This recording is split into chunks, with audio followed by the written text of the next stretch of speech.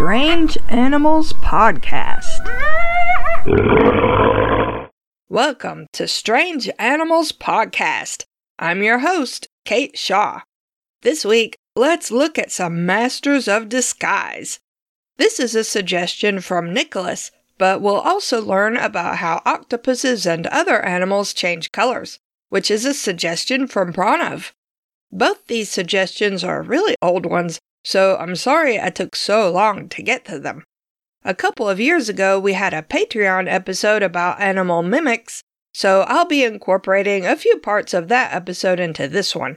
But if you want to listen to the original Patreon Animal Mimics episode, it's unlocked, so anyone can listen to it. I'll put a link to it in the show notes. Most animals are camouflaged to some degree, so that they blend in with their surroundings, which is also called cryptic coloration. Think about sparrows as an example.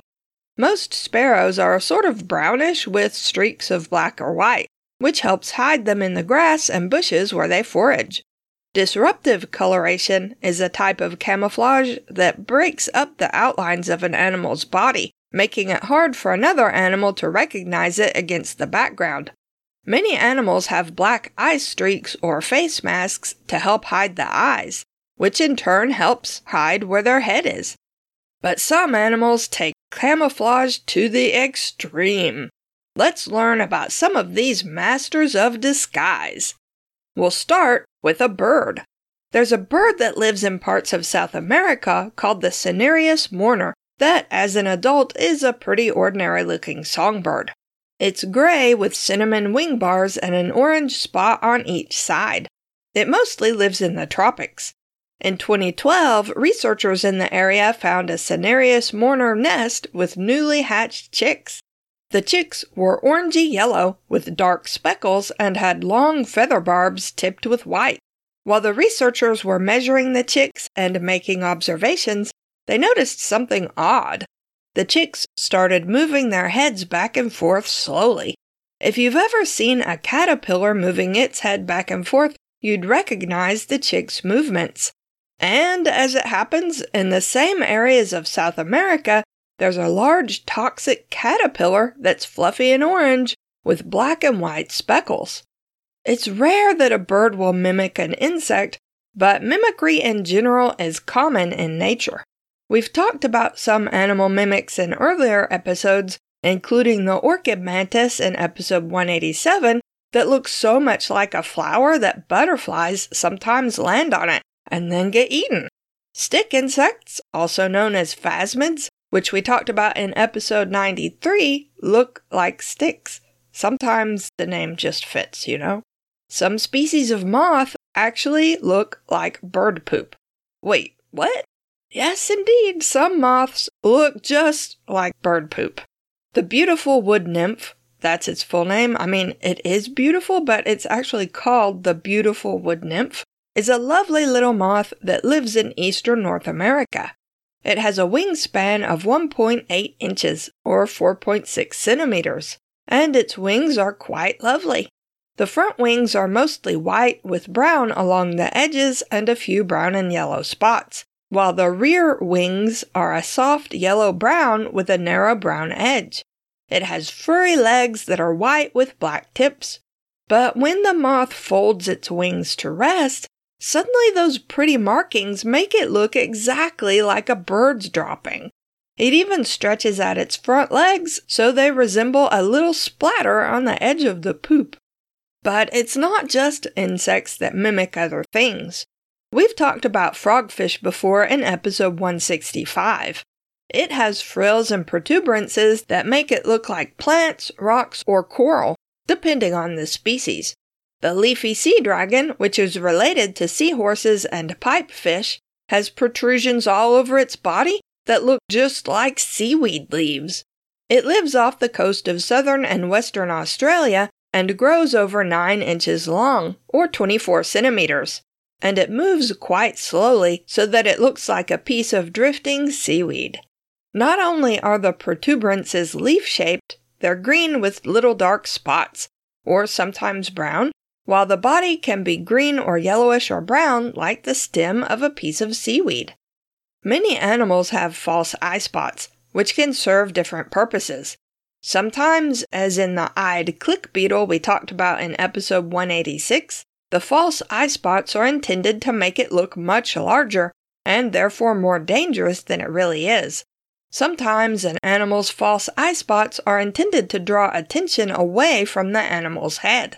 A lot of butterflies have false eye spots on their wings that draw attention away from their head so that a predator will attack the wings, which allows the butterfly to escape.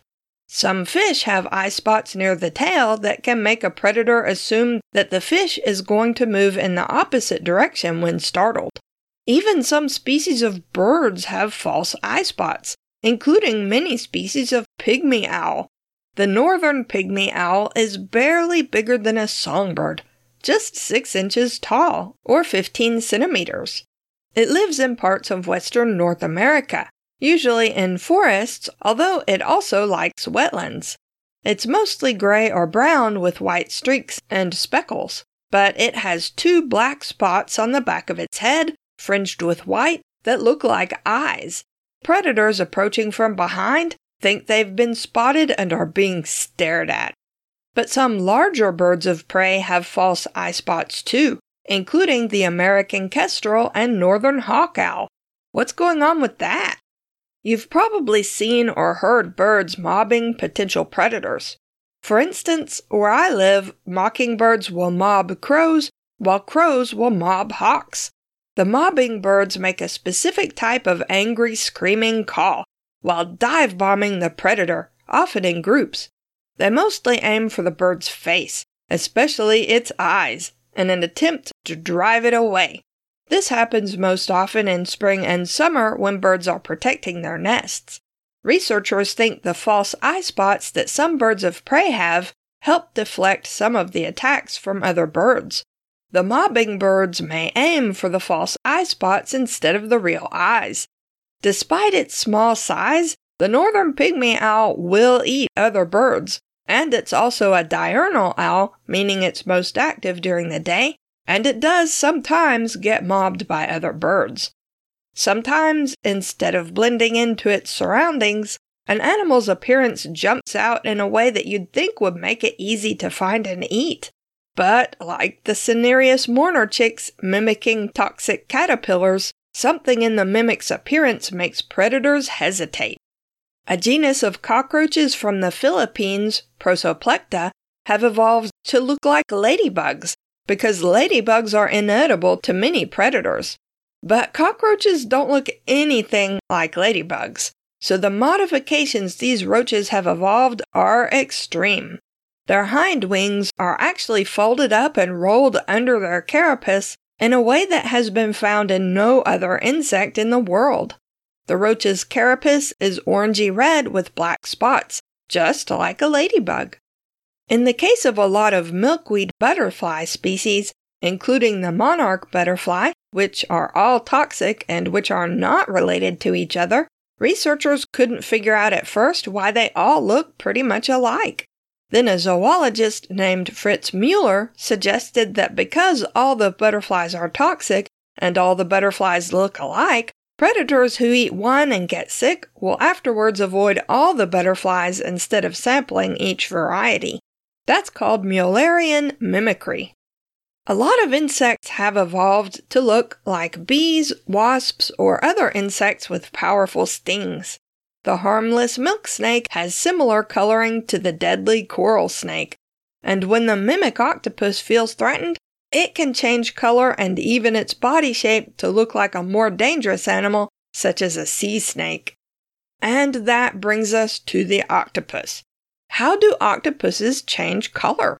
Is it the same in chameleons, or is that a different process? Let's find out, and then we'll come back to the mimic octopus. We've talked about the octopus in many episodes, including episodes 100, 142, and 174. But while I've mentioned their ability to change color before, I've never really gone into detail. Octopuses, along with other cephalopods like squid, have specialized cells called chromatophores in their skin. A chromatophore consists of a sac filled with pigment and a nerve, and each chromatophore is surrounded by tiny muscles. When an octopus wants to change colors, its nervous system activates the tiny muscles around the correct chromatophores. That is, some chromatophores contain yellow pigment, some contain red or brown. Because the color change is controlled by the nervous system and muscles, it happens incredibly quickly, in just milliseconds.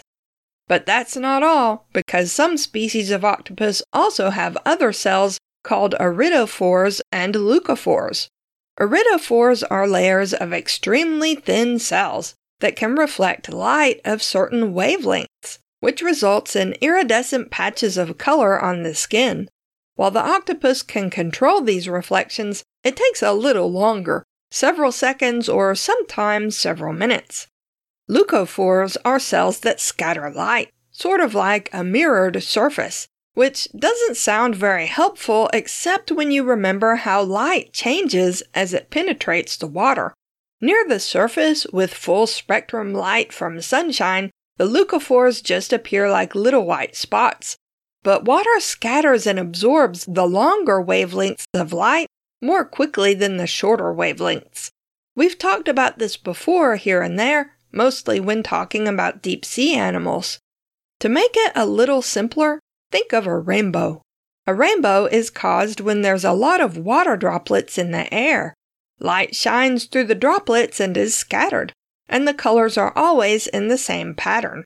Red will always be on the top of the rainbow because it has the longest wavelength, while violet or purple will always be on the bottom because it has the shortest wavelength. The same thing happens when sunlight shines into the water, but it doesn't form a rainbow that we can see. Red light is absorbed by the water first, which is why so many deep-sea animals are unable to perceive the color red.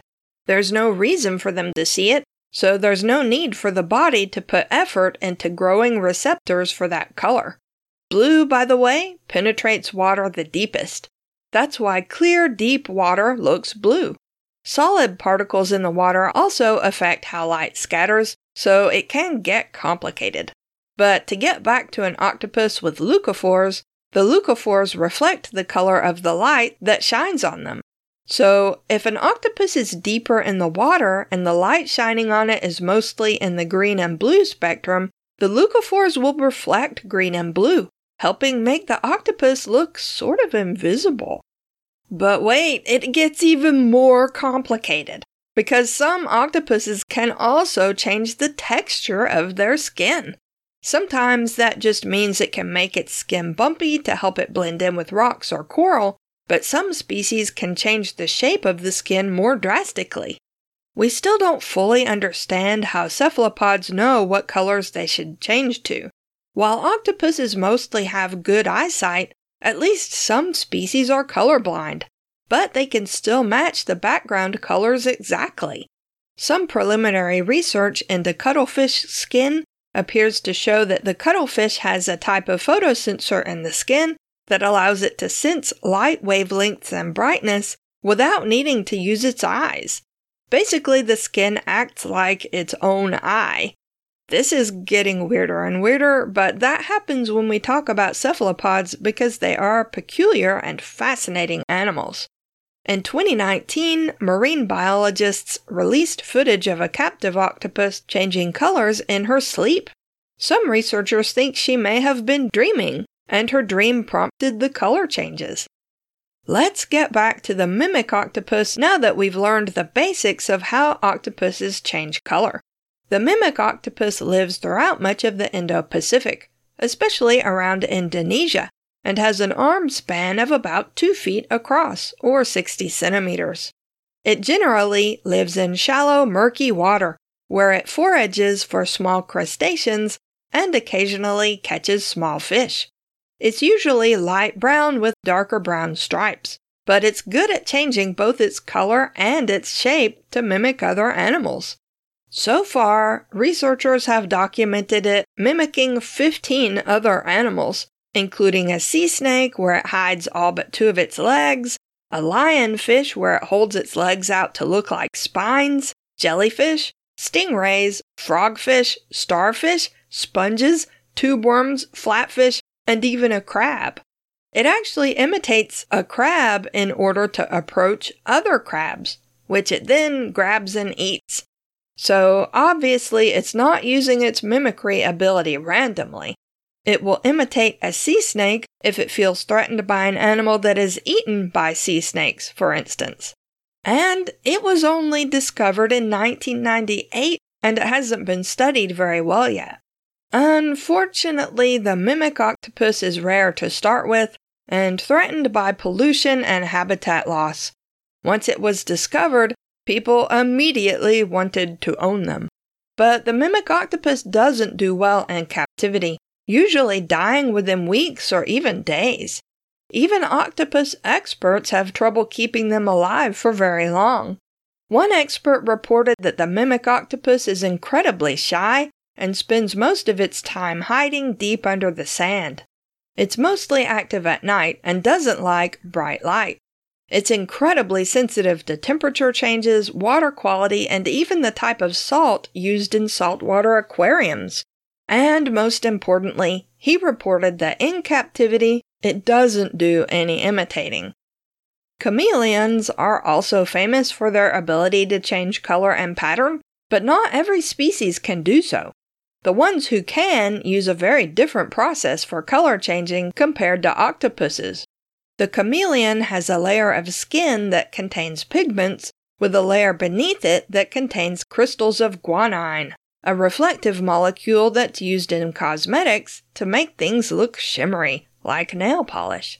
The chameleon can move the crystals to change the way light reflects off them, which affects the color, especially when combined with the pigments in the upper layer of skin. The color change takes about 20 seconds, and different species are able to change into different colors and patterns. Not all mimics use appearance. A number of moths are toxic to bats, but it's no use evolving bright colors to advertise their toxicity to predators who use echolocation to hunt. Instead, the moths generate high-pitched clicks that the bats hear, recognize, and avoid. And naturally, some non-toxic moths also generate the same sounds to mimic the toxic moths. Let's finish with a tiny spider that also changes color. It's called the white crab spider, or the goldenrod crab spider, or the banana crab spider, or just the flower spider. It's a small, common spider that lives throughout the northern hemisphere. You've probably seen a few of them in your time, probably when you're leaning down to sniff a flower. It hangs out on flowers and can be white or yellow in color. A big female can be 10 millimeters long, not counting her legs, while males are barely half that size. They're called crab spiders because they often run sideways like a crab. The flower spider doesn't build a web. Instead, it just sits on a flower. The male flower spider climbs around from flower to flower, looking for a mate. The female generally stays put on a particular flower until it fades, and then she'll find a new one. If she moves from a yellow flower to a white one, or vice versa, she can change color to match. But it's not a quick process. It takes at least 10 days, and sometimes up to 25 days, to change from white to yellow, since the spider has to secrete yellow pigment into its cells, while changing from yellow to white usually takes less than a week. If she's on a flower that is another color, she'll usually remain white. Only the female can change color, and some females may have small red or pink markings that don't change color. The male is usually yellow or off-white in color. The flower spider is so well camouflaged that it can be hard to spot even if you're looking for it. It eats butterflies and moths, bees, and other insects that visit the flowers. Males will also eat pollen. Its venom is especially toxic to bees, although it's harmless to humans. It really likes to eat bumblebees. Its first pair of legs are longest and curve forward to make it easier for the spider to grab a bumblebee and sink its fangs into it. Meanwhile, the bumblebee has black and yellow stripes to advertise to potential predators that it will sting, But that doesn't help it when it comes to the little crab spider. Danger in the bee world. You can find Strange Animals Podcast online at strangeanimalspodcast.blueberry.net. That's blueberry without any E's. If you have questions, comments, or suggestions for future episodes, email us at strangeanimalspodcast@gmail.com. We also have a Patreon if you'd like to support us that way. Don't forget to contact me if you want to enter the book giveaway contest, which will run through October 31st, 2020. If you want to enter, just let me know by any means that you like. Thanks for listening.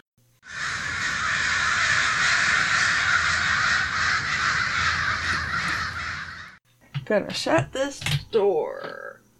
Something kicked on in the kitchen. I think it was the fridge. Oops. You don't notice how noisy a house is until you're starting to record. Also, I just spilled water all over my desk.